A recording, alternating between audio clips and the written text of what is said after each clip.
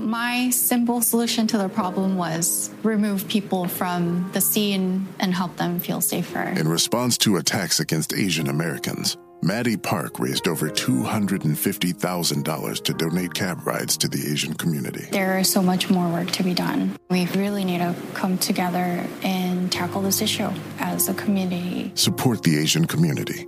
Learn how at lovehasnolabels.com. Brought to you by Love Has No Labels and the Ad Council.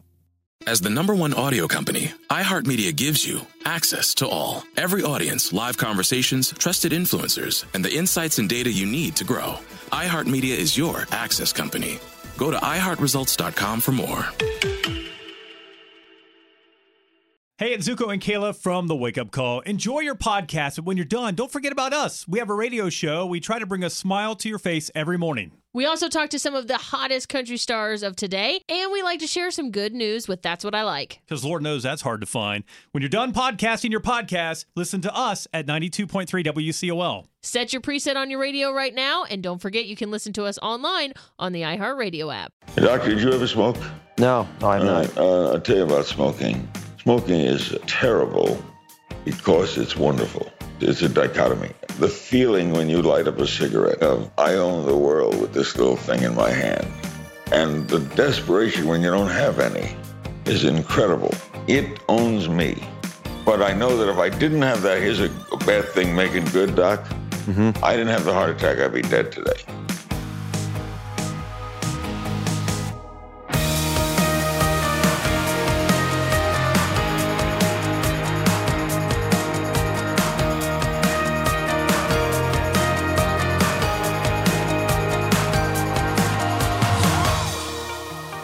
Hey everyone, I'm Dr. Oz, and this is the Dr. Oz Podcast.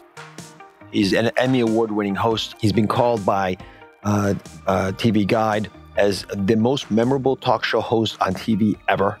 And Time Magazine calls him the master of the mic. He's done more than 40,000 interviews throughout this half century of broadcasting, including exclusive sit-downs with folks like U.S. President, in fact, every U.S. president since Gerald Ford, so I can list them all to you individually, and he's done those interviews. He's talked about, and with Muhammad Ali.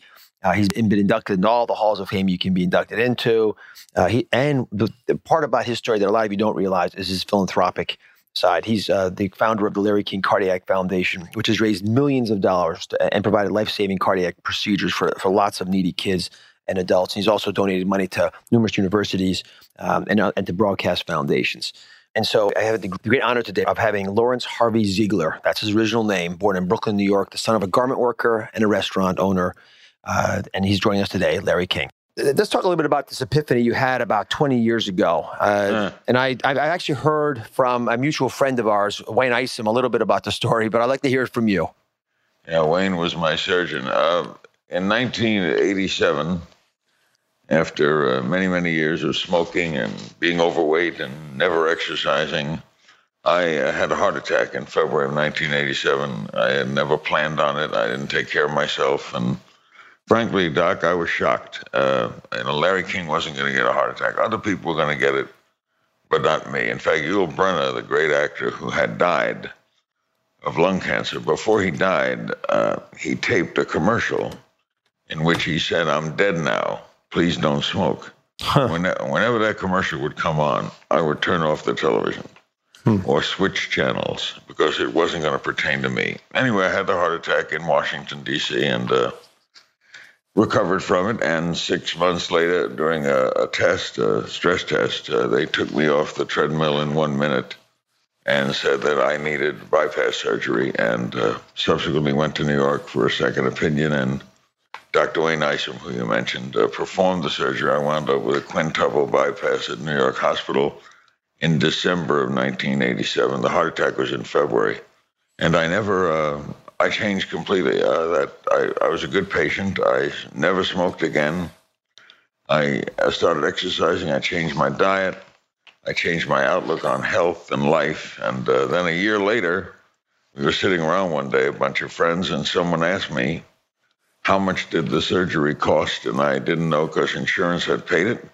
And I got to thinking about people who can't afford this. And I started the Larry King Cardiac Foundation, the purpose of which was to help people who couldn't afford it. And we have a panel of doctors. We work with hospitals and really grew.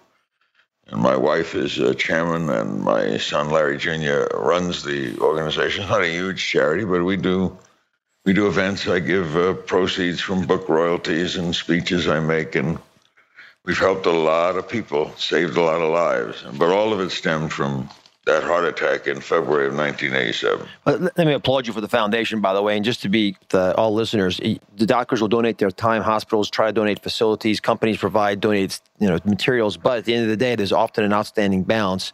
And the Larry King Cardiac Foundation pays that remaining balance, so folks aren't left with debt. And it's an interesting problem that you're addressing, because 1,000 years ago, El Cid, the biggest hospital in the world at the time, it was in Cairo. When they sent you home from the hospital, they would give you money because they knew the time that you're most in need is when you're recovering from illness. And it turns out the biggest cause of bankruptcy is illness. 4 of the biggest stressors in our lives are financial in nature. So to add a financial burden on top of a physical illness is one of the best ways to guarantee people aren't going to get better. And also, frankly, you look around the world at the countries that have insurance. It's I think one of the most shameful things in America is that 47 million people don't have health insurance. I mean, I think health is a right, not a privilege of the state. I think we're entitled to the best health we can get, everyone that is. And I think it's absurd that we don't, Harry Truman proposed it in 1948. It's never gotten really out of committee. We never had a vote on national health insurance. No. And to me, I can't understand it. I mean, what's more important that we spend so much money in so many other areas? Not to spend it on health is laughable. Now, when we look at the per capita cost to take care of an American, at least what we're paying in health insurance fees, and this is a big issue, obviously, in the national debate now, a lot of folks will say, well, we'll never be able to afford these kinds of expenses. But one of the reasons that it costs us so much to take care of people in America compared to, for example, Europe, where it's half the price, is that we are twice as sick. We've got a lot more chronic disease. We have, besides obesity rates, a lot of different lifestyles that we've adapted have changed that. You have a family history of heart disease by the very fact that you had heart disease. So for the children that you've spawned, how do you get them to take charge of their health so they don't become yet another cost item in the healthcare budget? Bill Clinton, by the way, to his credit, is leading the drive here for children and health and eating the right foods. You work at it. My father died of a heart attack. My brother didn't have a heart attack, but he did need bypass surgery. I have 2 young boys. I have 3 grown children who appear to be okay. They get checked. But by 2 young boys, the odds are one of them would have a heart problem, right? That's right. Based on natural 50-50. We try the best we can to take them away from French fries and into string beans. It is not easy. The one good thing they have is they're both very athletic. So they're playing all the time, running all the time, so we have no weight problem. They stay exercised well. They learn about it in school as well. A lot of it is fingers crossed and doing the best you can. And I don't want to interview you, but if you can give me a certain method how to get a kid to not want that French fry or that Pop-Tart, how do you do that? Well, the 2 techniques that we found to be most helpful, I did a show at the BBC on this recently. We had it on Oprah as well. With one, peer pressure, which is incredibly effective. And that means finding friends for the kids who actually have parents with similar values as you do. So the kids sort of feel a sense of coolness if they eat the right things. And the other reality is it takes about a dozen tastings for a kid to be able to change their taste desires. So when you fail 4, 5, 6, 9 to 10 times, doesn't matter. You got to keep going. Kids have a lot more taste buds than adults do. They're not supposed to taste exotic foods or like the kinds of good for you foods that a lot of adults get used to. And the biggest challenge I find in America, Larry, is that we have infantilized our taste buds. Our taste buds never mature. There are 35-year-olds that have the taste buds of a 6-year-old. And so they continue to eat the junk that they got used to when they were young, when it was okay to have a sugary meal because that's all their taste buds would encourage them to have. So that's why we have, I guess you'd call it, an epidemic of atherosclerosis. That's why, by the way, our foundation, Doctor, has partnered with us against arthro, and it's a new campaign created by AstraZeneca to help raise awareness about atherosclerosis and mobilize Americans to improve their health. But is it an epidemic? Without question, it's an epidemic, and it's one of the reasons, again, why we'll never balance our healthcare budget until we have a broader awareness of how much of an influence you have on your health. And you control 2/3 of your health destiny. So whether it's the risk factors you're carrying through life, and you were dealt handed cards that included heart disease as one of them, and you dealt those same cards to your kids, programs like the one you mentioned are important, because if you can get America to fight against athero, or have folks deal more rationally with other programs like Health Across America, another program I know you're involved with, then we'll be able to get folks to be proactive in the ways they need to, because we're never going to be able to legislate this from Washington. Tip O'Neill used to say, and I know you knew him, would say that all politics was local, but all healthcare is personal. We got to do it ourselves. Well put. Athero is basically, it's the buildup of plaque right in the arteries. It's the rusting of our arteries. Yeah. So it's the number one cause of heart disease, right? Heart disease, stroke, probably the major reason people get dementia, kidney disease, impotence, and even wrinkles are all caused by atherosclerosis, because the arteries don't carry the blood where it needs to go. That's why the penis is the dipstick for health for men, because if the penis is not working correctly, that means the blood vessels inside the penis have developed changes that are along the lines of athero. And if that dipstick's not working, it means the same problems are happening in your kidneys, your brain, your heart, and elsewhere. Well, that's something to think about. What do you do about it? There's a lot to do about it. You got that. What a great interviewer Larry King is. Now all of a sudden I'm getting interviewed on my own show. I mean, what do you do about that? If the penis is a structure for your health and you notice changes, what do you do? Well, there are a couple of things that are profoundly important. Belly fat converts testosterone to estrogen.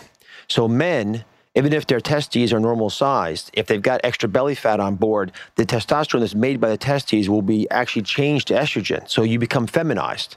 That's why guys with big guts develop breasts, but they also almost across the board will develop erectile dysfunction. So getting rid of the belly fat is a great approach. There are also drugs that block that conversion, so you have the testosterone you want in your body. And if you don't have testosterone, you can't make muscle. If you don't have muscle, then you don't have a metabolic furnace chewing up calories. And if you're not chewing up the calories, you'll start to accumulate more fat. So what you want to do is to maintain a lot of muscle mass so that you can eat what you want to eat and not put on belly fat. And if you can maintain that kind of a body physique, then the penis will begin to work again, because the blood vessels going to it, which are important to engorge it with blood when you're excited, will begin to function. But even more importantly, the same process will be taking place in organs you can't see from the outside. Wow. And so that's. I never knew that. I'm glad we came to work today. Well, let me tell you what we're doing, though. Okay. We're urging people. There's a program called the Athero IQ program, and in cooperation with AstraZeneca, the pharmaceutical company, to learn about this condition, receive important information, and help prevent it. Anyone listening now can sign up. You log on to our foundation website. It's www.lkcf.org. Okay. Or the United States Against Athero at www.athero.com. And everyone who registers, a donation is made to the Larry King Cardiac Foundation in support of the foundation's mission, which is to save a heart a day. No, Larry, why we're doing the best we can in many areas, in addition to just helping others, but we're trying to get more information to people about how they can be healthier. Your foundation has done some very innovative work along these lines. You probably have some favorite stories that come to mind.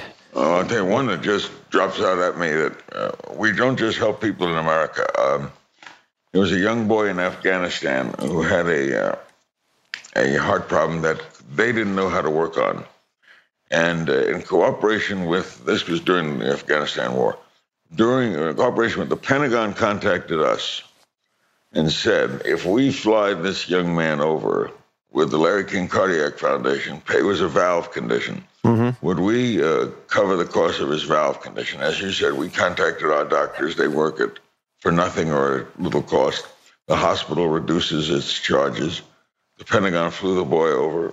I went and visited him. When I walked into that room, it was such an emotional moment. He couldn't talk English.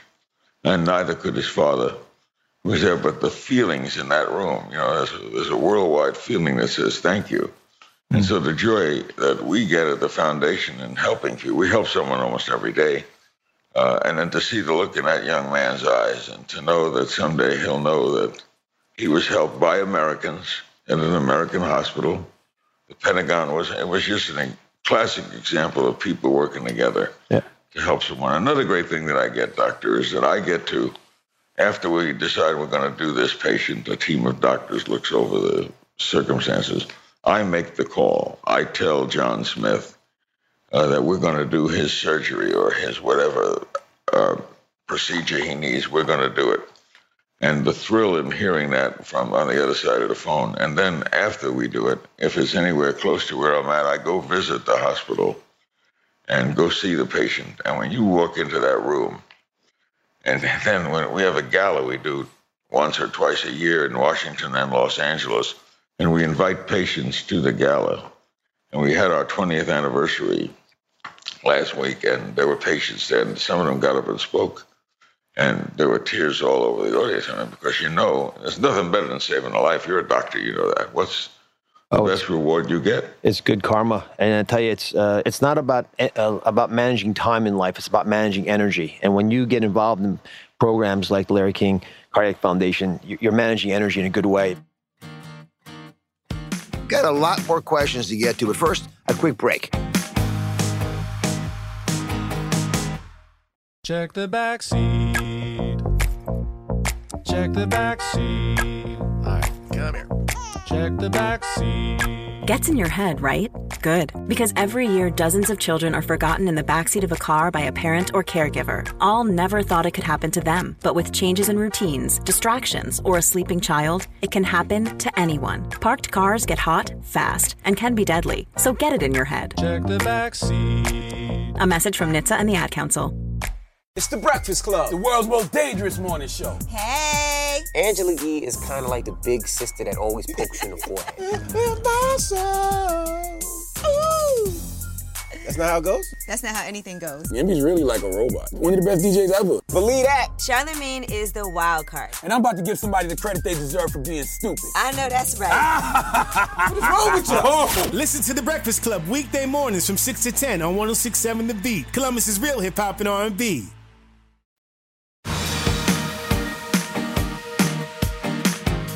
You've become such a movie star now. How does that affect your broadcasting?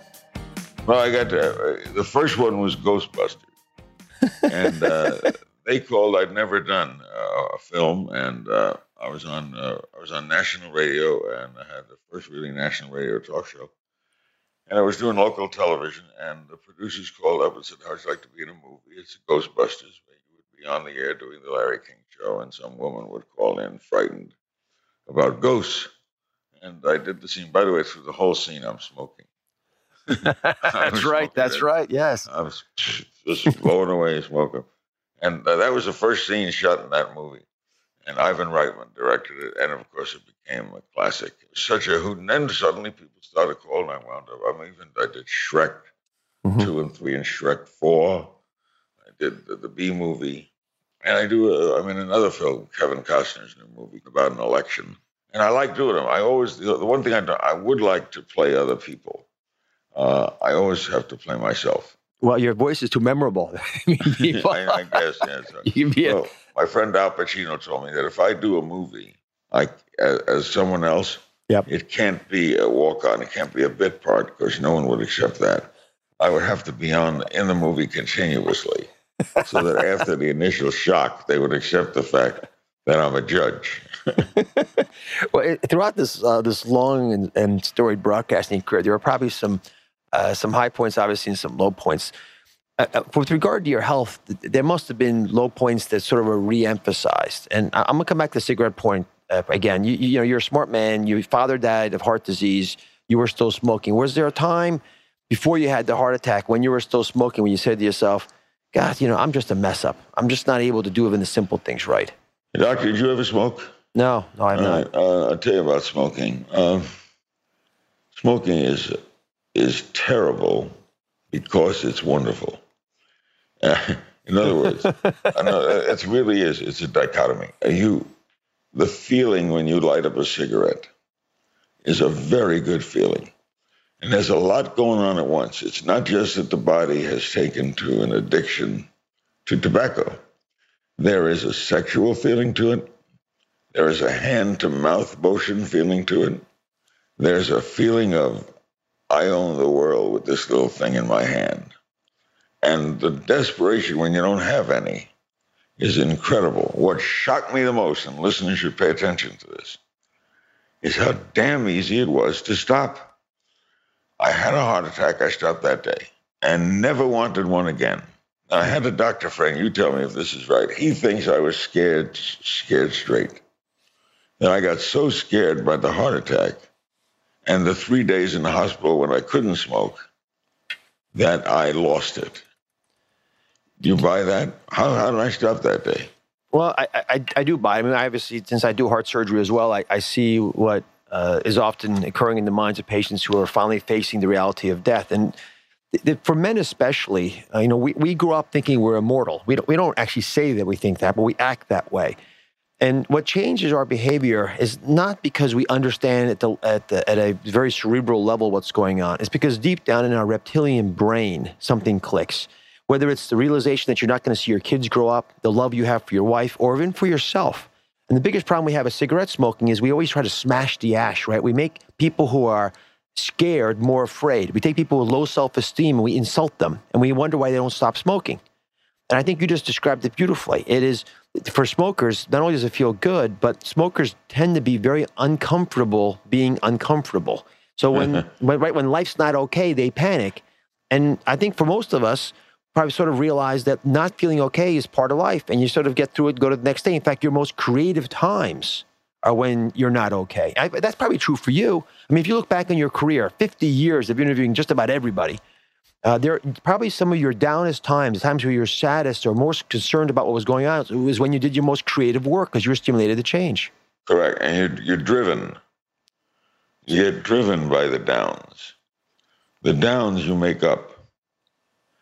You make the downs work for you. So give me an example of a down that you had that allowed you to break out of a mold you're in or change and get out of the rut you were stuck in. Oh, I've had a lot of them. Long ago, I had a financial problem. I didn't handle money well. Mm-hmm. And because of that, lost a job once. This is 40, maybe 45 years ago. And I was at the lowest ebb. And I got hired by another station. And I said to myself, I'd never let this happen again. And I was so up that I knew I was a good broadcaster. I became 100% better broadcaster from that knockdown. It's very good. It's weird to say this, but it's very good to have something bad happen to you because it measures you and you can use it. And I've used that ever since. I have a firm in Boston that handles all my finances. That was not my strength. That is their strength. I pay them to do it. They take care of it. I have never seen a CNN check. I don't know what they look like. How do you know they're paying you? They go to Boston. Boston would tell me if they didn't. And I have a credit card. I mean, but I don't go nuts. But I don't have $40,000 sitting in my pocket that I could just go out and spend. So that's something I did. But I overcame it by knowing I had talent, being mad at myself for letting that talent get hurt, and then working harder at it. You were talking about smoking. I'll tell you a story about how tough it is when you smoke. You never smoked, right? No, I did not. All right. I'm smoking 3 packs a day. I'm living in Virginia. I'm single. I'm by myself. It's a snowstorm. I get up, open my eyes. It's 3 a.m. No cigarettes. Now, I'm in total panic. I'm running around the apartment like a maniac. I'm in the garbage looking for cigarette butts. I can't find any. I put on my clothes. It's a snowstorm. There's a 7-Eleven 3 blocks from the house. I go down to get the car, but the garage door is snowed in. It won't open. I got to walk to the 7-Eleven. At 3 a.m. Put on the boots. 3 a.m. The snow is whacking in my face. I run, I try to run, I fall, I get into the 7-Eleven. I go behind the counter. I take a pack of cigarettes, open it, and light up before I pay. Oh, that's a chemical and I'm looking addiction. at myself like, I am owned by this. It owns me. Mm-hmm. But you're saying I was smart and everything, couldn't do anything about it, or I thought I couldn't do anything about it. In other words, I was under the myth, you can't stop smoking. That's a myth, by the way, audience. You can stop smoking. Now, did I need an event, a heart attack? Maybe. But I know that if I didn't have that, here's a bad thing making good, Doc. Mm-hmm. I didn't have the heart attack, I'd be dead today. Oh, that's a great line. Because I would have kept smoking. That's a great line. but the heart attack saved my life. I never put it that way. Love talking about this stuff. Stay with us right after the break. Let's take a moment to breathe.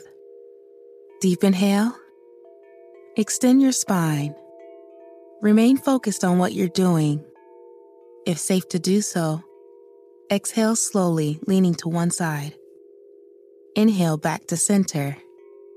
If safe to do so, exhale slowly to the opposite side.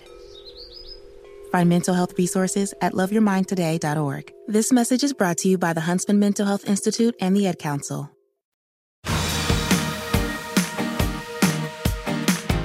Let's finish up talking about religion a little bit. At some point in your life, you became agnostic. And I want to talk about Powerful Prayers, your 1998 book. But why did you become agnostic? What happened that sort of got you going in that I don't know that Powerful Prayers was a book I enjoyed writing, and I wrote it with a rabbi, and I was fascinated by people who get benefits from it and who have strong beliefs. And I'm impressed with it. My wife is a devout Mormon. Most of my friends are believers. I became agnostic early on. I was bar mitzvahed, and I started to question rabbis, and the answers never satisfied me. And the problem was when I started becoming a broadcaster, and I would interview religious leaders, as much as I respected them, I could never accept answers like, I explain the Holocaust. We don't question God's ways. God knows more than we do. We can't have the answers, but you're teaching it. So it confounded me. And then, or sometimes they'll tell you, well, it's God gave us free will, right? Yep. What did that have to do with Katrina? What did that have to do with the earthquake in China? Or nothing to do with free will. So I'm not an atheist. An atheist says there is no God. Right. I don't know that. In fact, atheism is kind of a religion.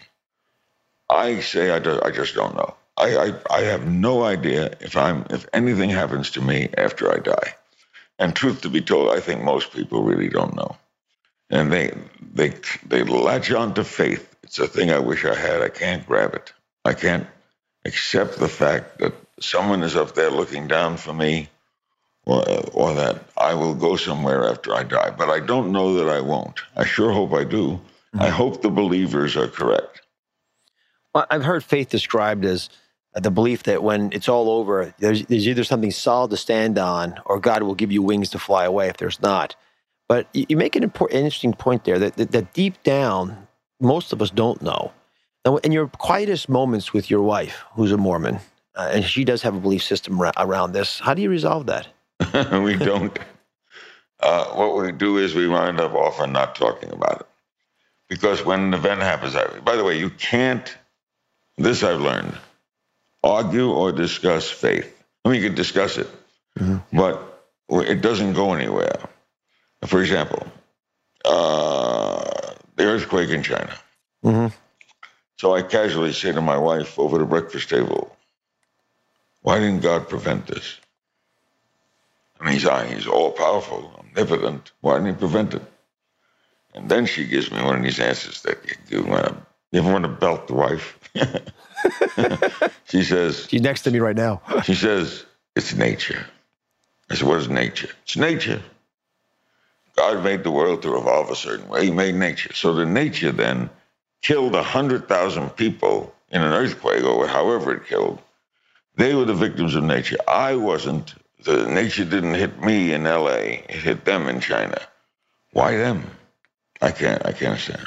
On the other hand, admittedly, it's hard to swallow the reality of that many people dying in the earthquake in China, in a hurricane in Southeast Asia, in Katrina. But as humans, we need free will, right? We need to be able to make mistakes, see problems, address issues. I mean, it's our opportunity to change. If Absolutely. It's essential. And if there was a God, he gave us free will. But if there was a God, why did he let a Katrina happen? That had nothing to do with free will at all.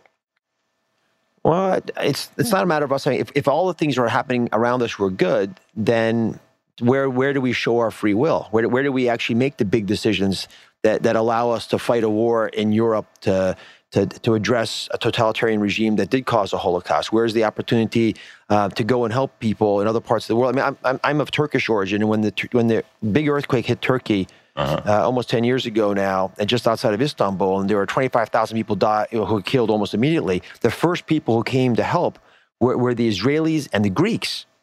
Now, the Turks and Israelis have a close relationship, but the Greeks and Turks have been fighting for millennia. And that actually really helped their relationship, that the Greeks felt the pain the Turks were experiencing and went to their help.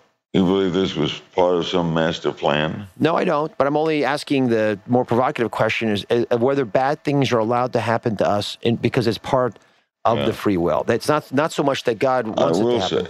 I will say, one of the best books I ever read was Why Do Bad Things Happen to Good People? Yep. That was a rabbi. I think he passed away.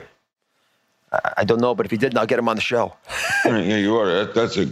I'm not sure. He may have, he may not. Yeah, one of the great books ever written. I want to thank you very much for all your foundation work. Give us the information again one more time, just in case folks missed it before. You bet. If you can sign up, log on our foundation website, www.lkcf.org. That's Fights Atherosclerosis. And you will do a wonderful thing. You'll be getting lots of information sent to you. And importantly, everyone who registers, a donation is made by AstraZeneca to the Larry King Cardiac Foundation. So it's www.lkcf.org. And thank you for this opportunity, Dr. Oz. Look forward to seeing you again soon on our show. Thanks as always. Take care, Larry King.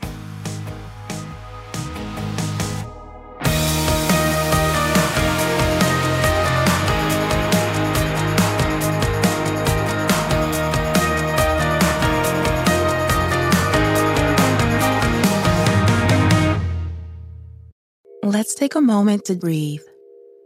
Deep inhale. Extend your spine. Remain focused on what you're doing.